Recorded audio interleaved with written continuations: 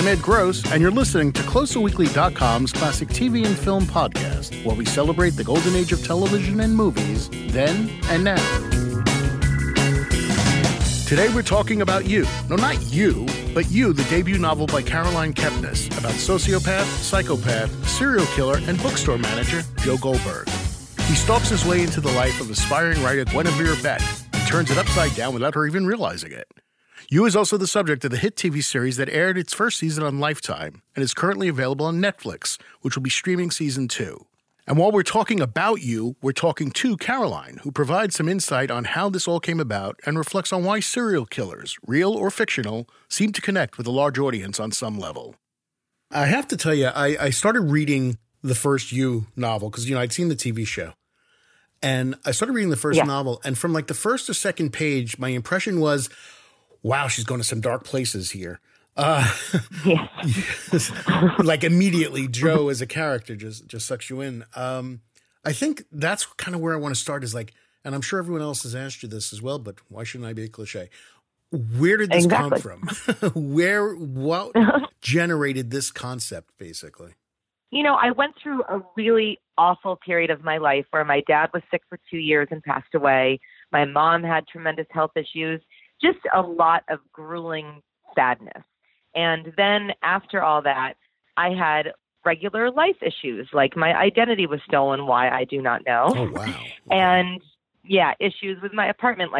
So it was this combination, I was in this place and I had throat surgery and I had to be silent. So I had to communicate with a notepad.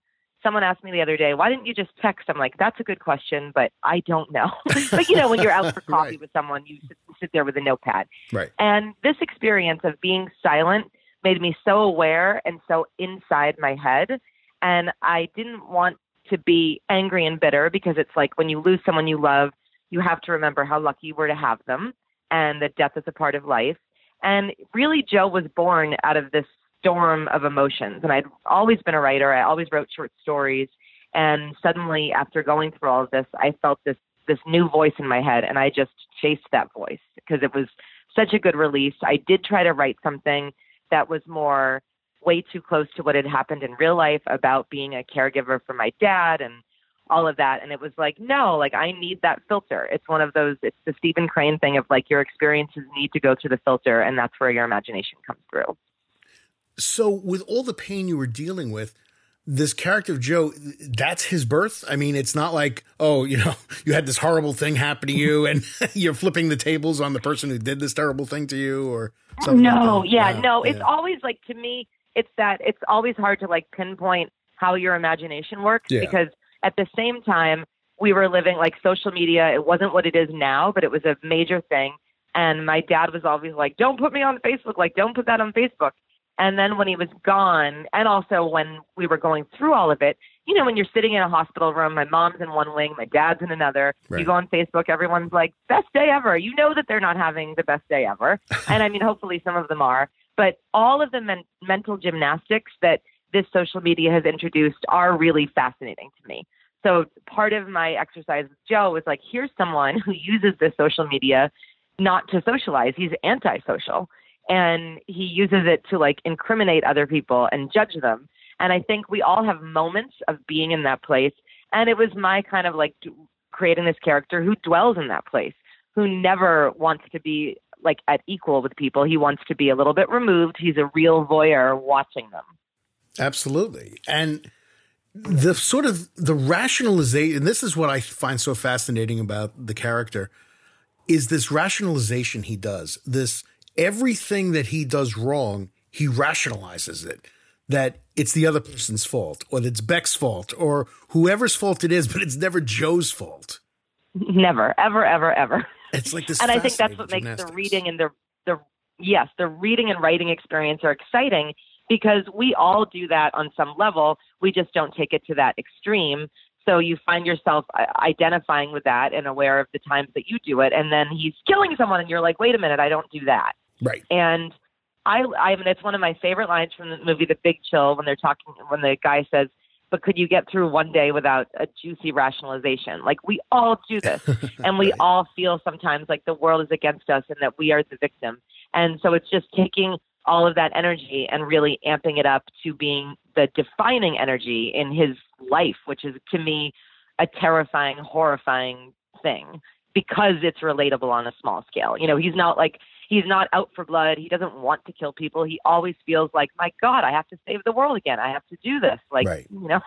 Yeah. Yes. I mean, Benji, Peach, Candace, and, you know, is I mean, Mm-hmm. It's just crazy. It's like you read these things, it's like, oh my God, he just is like totally justifying this. That's just crazy. Right. Yeah. And that's what was interesting to me, that after I wrote it, a couple of friends and people in publishing would say, oh, it's a novel about a serial killer. And I was like, oh my God, it is. Because I genuinely, in order to like capture his voice, I really didn't think of it that way. And I didn't know exactly what I had written. And it was like, oh, like that's the beauty of that creative process, you know? Really? See, and I would have thought that, you know, like I watch the ID channel all the time, you know, and that sort of thing. I would have thought that the whole serial killer thing was something that was sort of baking in the back of your mind, but it wasn't. In a way, I mean, I did, like, I had studied psychology in college, and my favorite course in that department was abnormal psych, of course, and I've always been drawn to those kind of shows and stories and, you know, how someone becomes this monster. But in the creative process of taking on that perspective, it's like he doesn't think of himself as a monster. So it's moving aside all of that analysis that comes from an outsider and getting inside that brain and seeing how it works, how he maintains this perception of himself as someone who has really bad luck, and also who feels ultimately more like a veterinarian among humans, where a veterinarian sees a cat that's in pain and is dying, and the veterinarian puts the cat down. Oh, wow. And it's a hard thing to do, but ultimately you're sparing someone their pain. I'm like, every murder that he commits, he does walk away thinking that, like, that poor person, they weren't able to live life and to respect the gift of life. And so that's where I like to get, like, that. I guess that's why I'm a writer and not a psychologist, you know, because I like the creativity of imagining, like, what goes on in that head. Like, but do you ever write something that comes out of that head and just look at yourself after you've written it and just like, geez, where the hell did that come from? Oh, absolutely. That's where, like, it's always perplexing to try and put it into a few sentences, because it's like everything I write, I feel like writing has always been my entire life an absolute compulsion. I am a easily scared person. I did a Skype interview the other day, and they asked me to show them this talking koala doll that I have, and I get the doll and I squeeze it and it talks and I scream. Like, that's the story of my life. So it's like, that's just the way that my brain works, where I'm always imagining the worst and what could go wrong, and why some people fall into a dark way and why others don't. Absolutely. But now you create this character, you write this book. And I think writing this first book especially has got to be the purest expression of you. I mean, not you, the book. I mean, yeah. you. And, so there's no movie, there's no sequel, there's nothing. It's just that.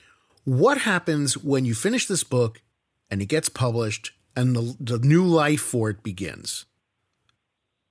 It is so absolutely fabulous to let go of something and let other people take it and decide what it is, because to me, that's the magic of, like, I'm a big pop culture person, a book person, and I love that, like, the book club of Twitter, where people get to discuss the way that they see something. And it was called horror, it was called romance, it was called a thriller, it was called erotica. And I think that that's the magic, because you don't get to sit next to your book necessarily and tell someone who's reading it what it is, because it exists to them. You know, it's public property.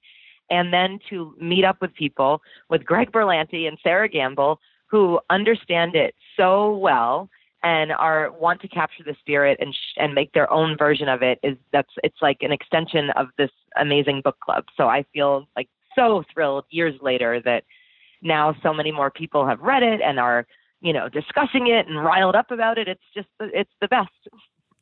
So you don't feel like, I know there are a lot of creators who, when they write a book and the book is then adapted to television, I know you've got some background in TV writing as well, but they get very defensive. Or if they don't get defensive, they go, well, that's the show, I've got the books. And they kind of dismiss it. You sound like you're much more supportive. I'm supportive. I mean, to me, it's wonderful. I love to see the story. So many more people introduced to the story. That's magic to me. And I feel like the books are always the books. The show is always the show. And as someone who used to work at EW and loves, like, compare contrast, like, I love to, like, see different versions of things. So I don't expect it to be exactly like the book. I love that it's its own entity. And I feel very possessive when I'm writing, and I'm like, what am I going to do with this chapter? Like, that's what I control. I enjoy that part of the control. And I like working with people who are ferociously controlling of their own work. You know what I mean? Like, that's where it's a really good partnership, because I know that they're just as passionate about telling the story and introducing things and mixing it up as I am when I'm in the writing process of my books. So when you're sitting at home or on the train or wherever you may be watching this series unfold, this first season unfold, what is your feeling when you're watching these characters now brought to life? They're going to be different. Obviously, I've already read in the book, there's obviously differences between the show and the movie. In the novel, I'm sorry. What is your feeling as the creator of this thing when you're watching this thing unfold and watching the direction they've taken it in? It's thrilling because there are certain aspects that are straight out of my imagination. Like the first day of shooting, the first thing we shot was Benji's office at Home Soda. It's one of those things that I pictured in my head. I did not elaborately describe it in the book. I walked onto that set. I started shaking, like tearing up, because it's like, oh my, this is exactly as I pictured it. Exactly. And that's the level, like that's the beauty of the brain hive. And then when there are other elements that for me and TV make for like a Marcia Cross taking the wig off level of, oh my God, like the teeth in the episode when Beth finds Benji's teeth. It's so exciting to me, because it's like we're never going to not have the book. And now we have this other world, and I'm like, the more Joe, the better. Now, are you involved with the show at all? Oh yeah. And I read the scripts. I'm in touch with Greg and Sarah. In the first season, I wrote an episode, and that was a terrific experience of being in the room with this amazing group of writers, all of whom has devoured the book and know it inside out, and bringing their own experiences into it. So I loved that. This season, we have our first table read tomorrow, so I'll be going to that. That's very exciting. Yeah. And it's an ideal relationship. And in season 2 now, is season 2 veering off from the novels, basically?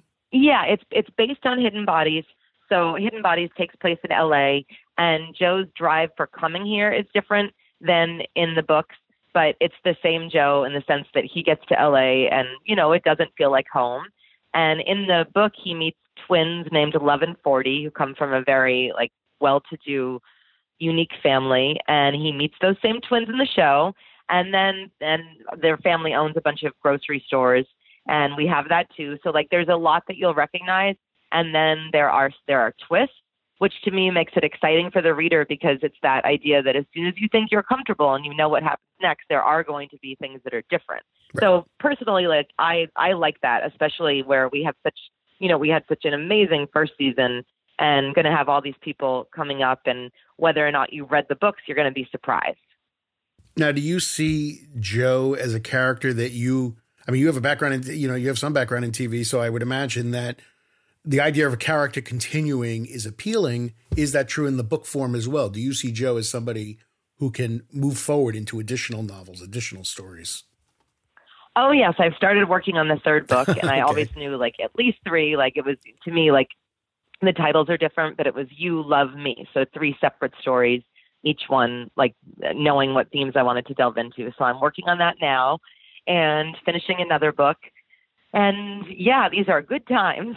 It sounds like it, When you hit, I'm jumping off Joe just for a second here, but when you hit the you hit the New York Times bestsellers list with this, right? I haven't. I'm USA Today bestseller. USA, I'm sorry. Sorry for the people who are listening. I screwed that up. So for you as a writer, what is that feeling like? It's exhilarating, because there are so many books. I read so many books that I love over the years. And I'm always thrown when people ask for books, because my head explodes with so many. And it's just so exciting to think of people reading your work, because part of my morbid personality is I'm going to die, but the books will be here forever. And there's nothing dreamier to me than the idea that someone could possibly be reading my books in 50 years. That's the greatest feeling. So when they're selling, and that means that they're going to print more, it's just, that's a really just restoring, comforting, exciting, good feeling. Cool. Very good. Now I'm going back into the character of Joe here for a second. It's interesting in reading the book.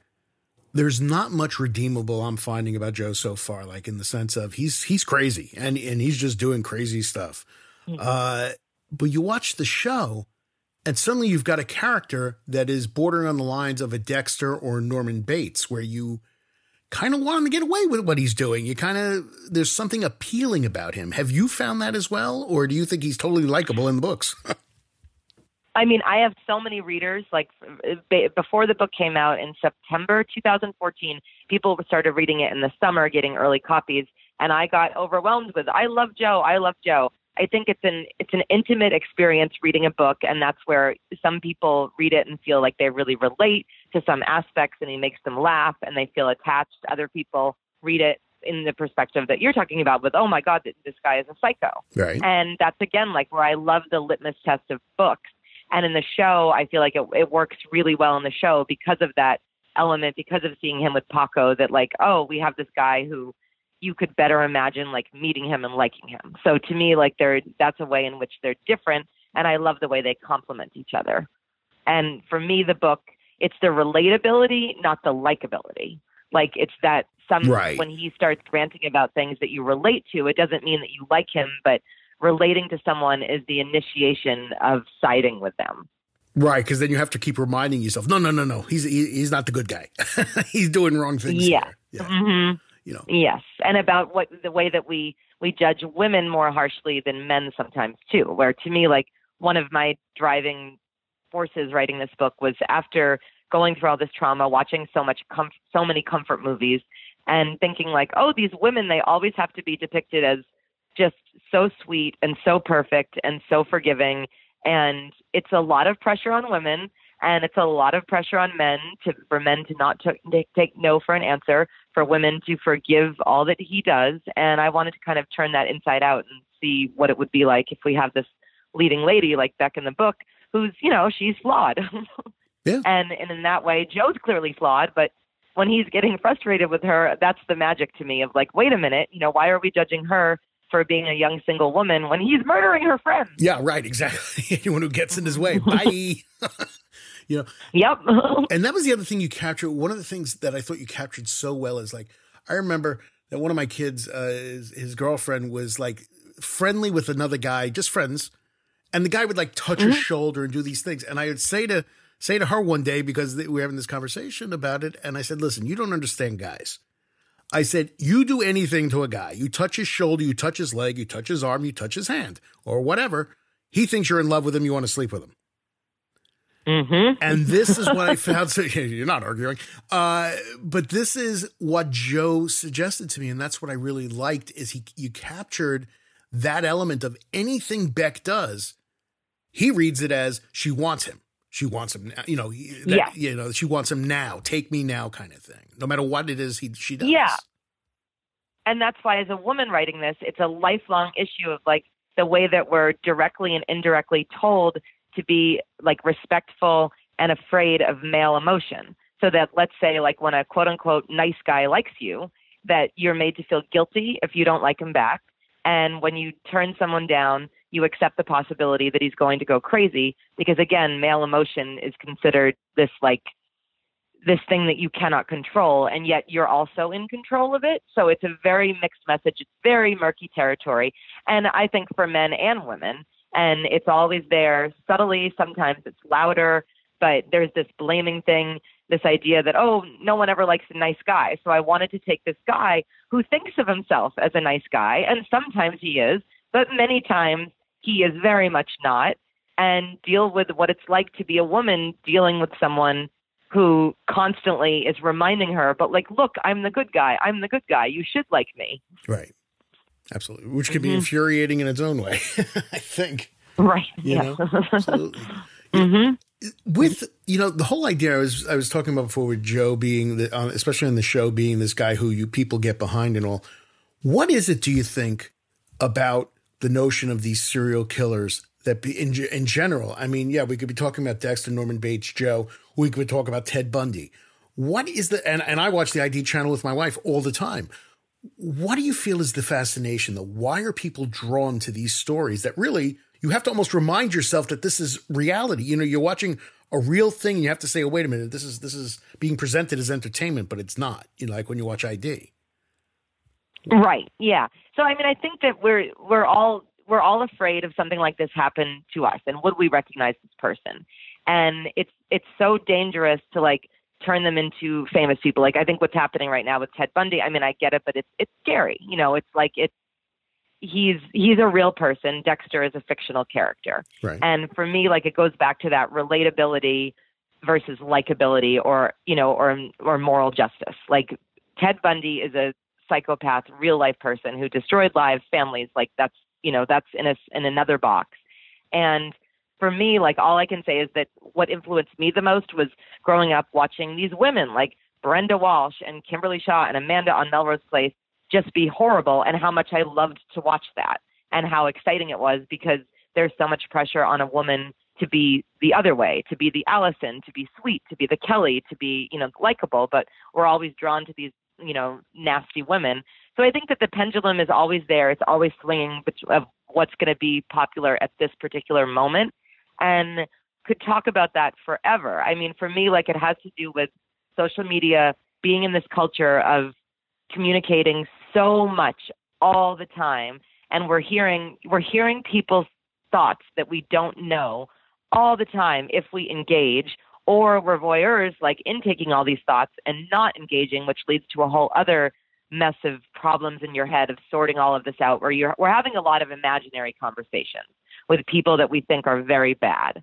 And I think that that's why the Ted Bundy of it all is big right now, because when another big part of writing you was the idea that you create a person in your head when you start to fall in love, especially if you do it Joe's way, where you're doing the research on them before you actually know them.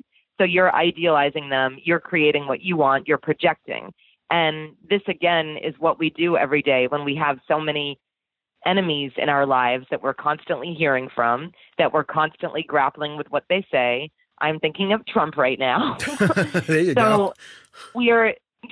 So because there's so much conversation that's extremely dark in nature, it's natural to be thinking about evil men, serial killers.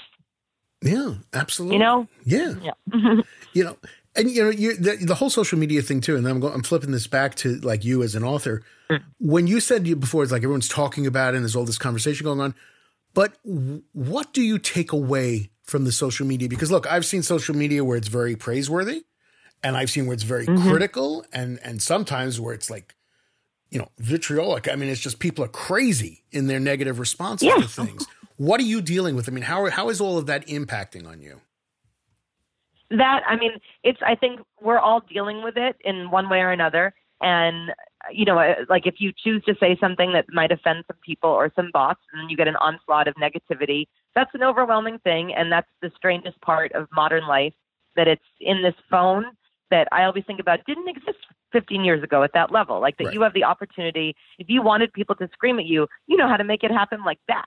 And then it's emotionally jarring, and then you move away from it, and like anything, the emotions pass. But again, like I think that that's part of what's so fascinating about these times, and why all of my books have an element of social media, because it feels so ingrained, but it's still so culturally new, that the exercise of processing the emotions, of figuring out what's real and what's not real, is all brand new. And I can't wait to see all the books about it in 40 years, because everyone, again, like is so new to it. And it's this new job, this new realm of communication that now feels a permanent part of life. And yet again, brand new. No, it is. Absolutely. But do you ever find yourself the victim of it, so to speak, where people are attacking you? Oh, well, yeah. I mean, that's always comical to me, because it's a thing you see joked about a lot of, like, on the author level of like, don't tag the author. And it's interesting to me, the person who's tagging the author to say something that they don't approve of. I mean, I don't know, like, I don't like things all the time, and I don't feel compelled to tell the person that I didn't like it. Right. So that psychology is, more than anything, it's just interesting to me. And again, makes me curious about like what goes on in those heads, because everyone has the right to dislike to like. it's just fascinating to want to have that discussion with the source. But there's that, social media fosters this sense of intimacy. And I don't know, I mean, when I don't like something, I want to talk to someone I know about it. I want to see what they think. I wouldn't want to talk to the person who made it because I know that they're attached to it and they made it and they have their own issues with it. So yeah, it's just more like fascinating. And then of course, going back to what you said before about praise, I'm always laughing when I retweet nice things that like, this is just the sort of thing that Joe would be like slaughtering me for, like, right. Oh, look at you. Like, someone calls you something and you're, you're by retweeting it, you're saying you agree. But I look at it as like, oh, this person took their time to say something. So I'm appreciating that. Right. But I see where it could also be interpreted another way. And that's the Joe part of my brain. It's like, yeah. It also amazes me that people now, because, you say how, everyone's connected because of the internet, or people have said, the whole social media thing really connects people. But I love the fact, not really, that people suddenly feel like they have the right to say anything they want without filters. And I don't know, and that scares me. It's very scary. And I worry too, because of people when they're in a dark moment. Like on the one hand, it's nice that people can reach out. On the other hand, I'm always like, oh, I want to give this person a diary, because some people also, that's their style and they're comfortable doing that. And it works for them to communicate that way and cope that way. And other people you see like, oh, the fact that you can't delete things, that you can, but like once it's out there, it's out there. And when you see people in an emotional state say things that that they are going to regret, that they meant to say to that one person, that's another like mixed bag of issues that's getting fuller every day. Oh, yeah, absolutely. Hey, look, I had an interview with Brendan Fraser once talking about how he almost played Superman. And some guy took the quotes and molded it in such a way that he was attacking Superman Returns. The movie Superman Returns. Right. And I wrote the guy and I said, listen, you took my interview and you did this. He goes, yeah, but I hate that movie so much. Sorry you got caught in the shrapnel. No. No. Wrong answer. That's what I mean. It sounds silly, but it's frustrating. It's the dehumanizing thing of me where my whole life I've resisted every single form of technology, like until I had a 30th birthday where it was kind of a lot of people didn't make it because there was confusion at the door. And at the time, everyone was texting but me, and I didn't like texting. And I was always like, I'm never going to do this. I need a voice. I need to feel immediacy. I don't like it. And after the next, feeling like, oh, this one didn't show up, that one didn't show up, I found out oh, they were texting me, they thought that I was blowing them off. Right. So then I got into texting. And for me, it's been the same with every issue. I'm like, I'm not going to do this. And then I do it. I'm not going to do this. And then I do it. Because I also always look back at my college reunion. Every year after graduation, they have this dance. It's a campus dance, and it's enormous. And when I was in college, the magic was that you had to make plans to meet by the statue at midnight. And it led to this sense of romance and mystique because you could bump into people. There was no way to find them. It was, it was all very, very inherently romantic. 5 years later, reunion, everyone has phones. All of that mystique is gone. Right. And we live in a different world. And because I'm old enough to remember when it was like that, I'm always also sympathetic to people who are younger because they don't have those memories necessarily and they don't know how it was. So if you don't know how it was, you really can't know. And then it's the same way that I text. So I was the same way with Twitter, with Facebook, with all of it. I begrudgingly get into it. Then I'm an addictive person, then become addicted. And I'm like, oh, so this is my brain now. But so now you're totally hooked on all these things. Was, but yeah. Now you're hooked on all these things you resisted. Now, yeah. Right. Mm-hmm. It's funny, though. It's there's something to be said for a simpler time in some ways. Not that I'm anti-tech because I use the stuff all the time. So I'm not going to pretend that I'm above it all or anything. But I remember when the Star Wars Special Edition came out back in 97, my friends and I were online for 5 hours waiting to get in that movie. And even though it's much better to be able to just book your seat now, just go online and book your seat specifically, there's still something about the communal experience of being online for 4 hours. I don't know. I kind of miss a little bit, just a little bit. Yeah, no. And I was at Netflix today talking to them about that exact thing where for me, the magic of television was knowing that everyone right now in this huge area of land, people I don't know, we're all sitting down to watch Family Ties at the same time. That was amazing to me. And that made it feel like theater. And that was always the magic of television. And I think the past few years, as we've like, the more we've moved toward Netflix and binging, the combination of binging and social media is how we're regaining that theatrical experience of everyone being in the dark together, maybe not at the exact same moment, but in the same couple of weeks. Yeah, I'm like, it's human nature when a story is serialized to want to experience it with other people. That's true. Like with movies, I feel like it's the same way of the dark theater. Like I would still rather go to the movies to watch a movie, but with television, that television makes me love technology because I was like, oh, I missed this. Like, I don't like to watch. So I don't have a DVR. I don't have a TiVo. That's one form that I've permanently resisted because I like commercials. I like anticipation, and I will watch things on demand, but I don't like, for whatever reason, recording them.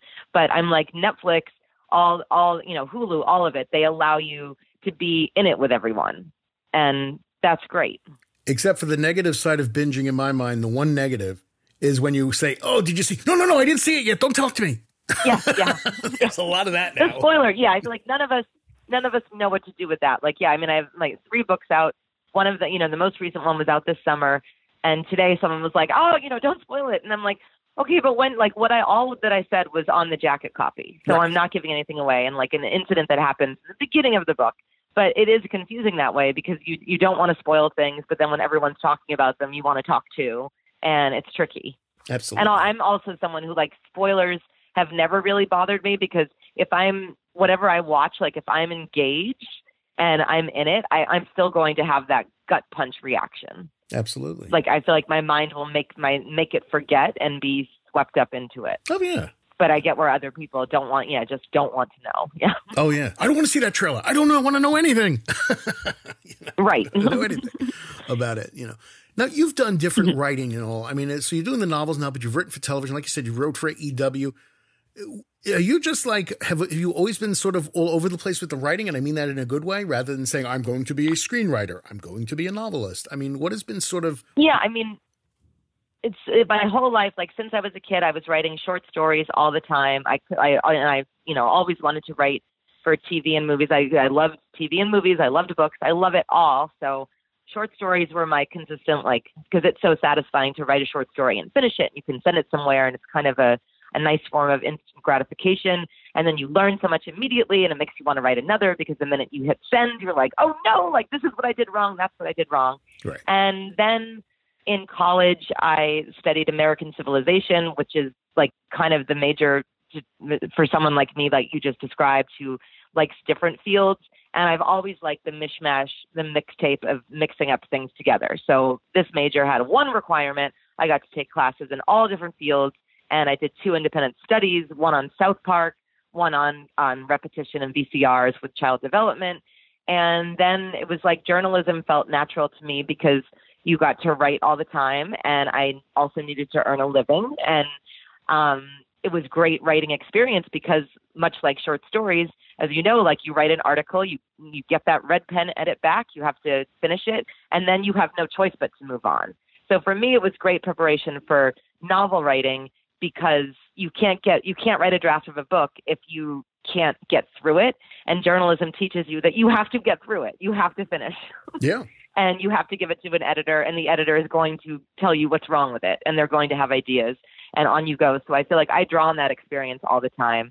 And then when I worked for Entertainment Weekly, I started writing spec scripts, and it felt natural to show them to showrunners that I'd interviewed that I connected with. So that led to TV writing, which it's always felt to me like one form of writing informs the other. And that's where when people say that it feels like reading a TV show, I'm like, of course it does, because I've, written for TV and watched a lot of TV, and I write what I want to read. And I feel like I write for people who like it all. So that's where my books have that feeling, that cinematic television feeling, and then are full of book references to all the books that I love too. Right. No, absolutely.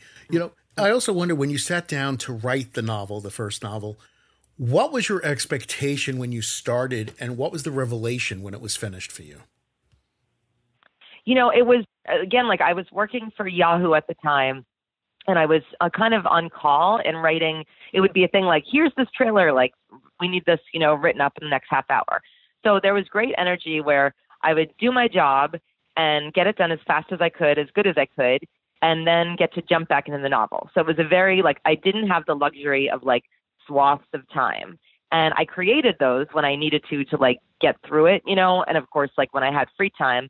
But I liked that energy because while I'd be writing, doing my journalism, the book would be swimming around in my head and I'd be realizing like, oh, I got to fix this. I got to do that. I want to do that.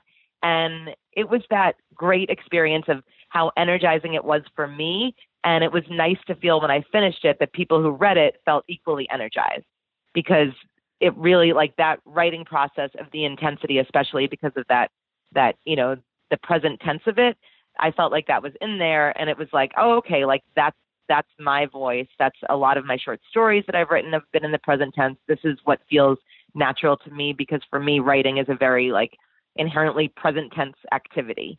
So that was exciting to feel like, okay, that got in there. Like that's the part of me that like other people feel too. Yeah.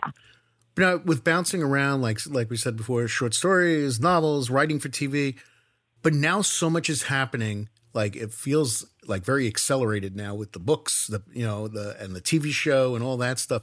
What kind of impact has this success had on your life, personally and professionally? Oh, it's wonderful. I mean, I spent the past couple months writing a pilot with John Stamos, who's just a wonderful, smart, great person, where I met him, because he played Dr. Nicky on the show. Right. And we just kind of like connected, and, now so we wrote a pilot, we're writing something else.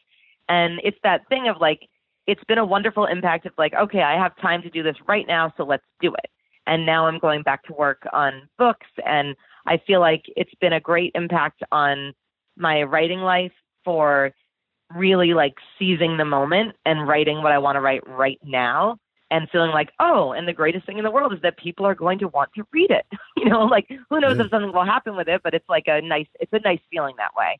And then personally, I mean, over the years, something I didn't expect going in, just because I didn't know much about book publishing, I've met so many close friends who are authors, and that's been the most rewarding, enriching thing. And another magical part of the internet that, like many of them, I've gotten to meet in person at events, or like if we've, managed to get together in person. But I love that, like, you can talk to other people about writing. You can read their books and talk to them and become friends with them. That's fantastic for me. One of those things that I didn't know if that would happen, and I'm so grateful for. It's a huge personal reward. Do you ever have to sit back in amazement at everything that's happening? Mm-hmm. Yep. Every day, like I wake up, I'm like, oh, this is real. Like this isn't, I didn't dream this up. I didn't make it up. Yeah. It's actually happening. Yes. Very good. Yeah. I was in the grocery store last week or a couple of weeks ago, and there were girls who were talking, and, just like younger girls, and they started talking about you and Joe Goldberg, and I dropped a pizza on the floor, like, oh my God. Because I go back to when I was writing the book, and I would talk to my friends about Joe, and they're like, wait, he's not a real person, right? I'm like, no, but he is, Well, for you, he is, sure. Absolutely. Yeah, right. Yeah.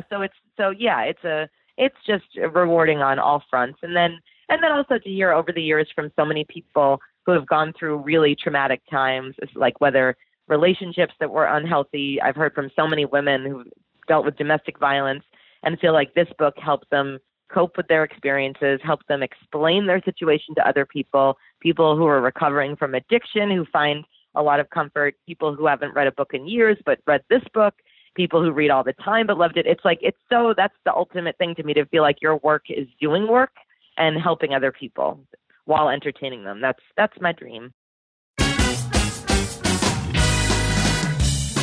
Head over to Amazon or other booksellers to check out its sequel, Hidden Bodies, and her third novel, Providence. And while you're at it, why not subscribe to this podcast, share it with your friends, and give us a 5-star review. Joe Goldberg thinks you should. Thanks for listening. We'll see you next time.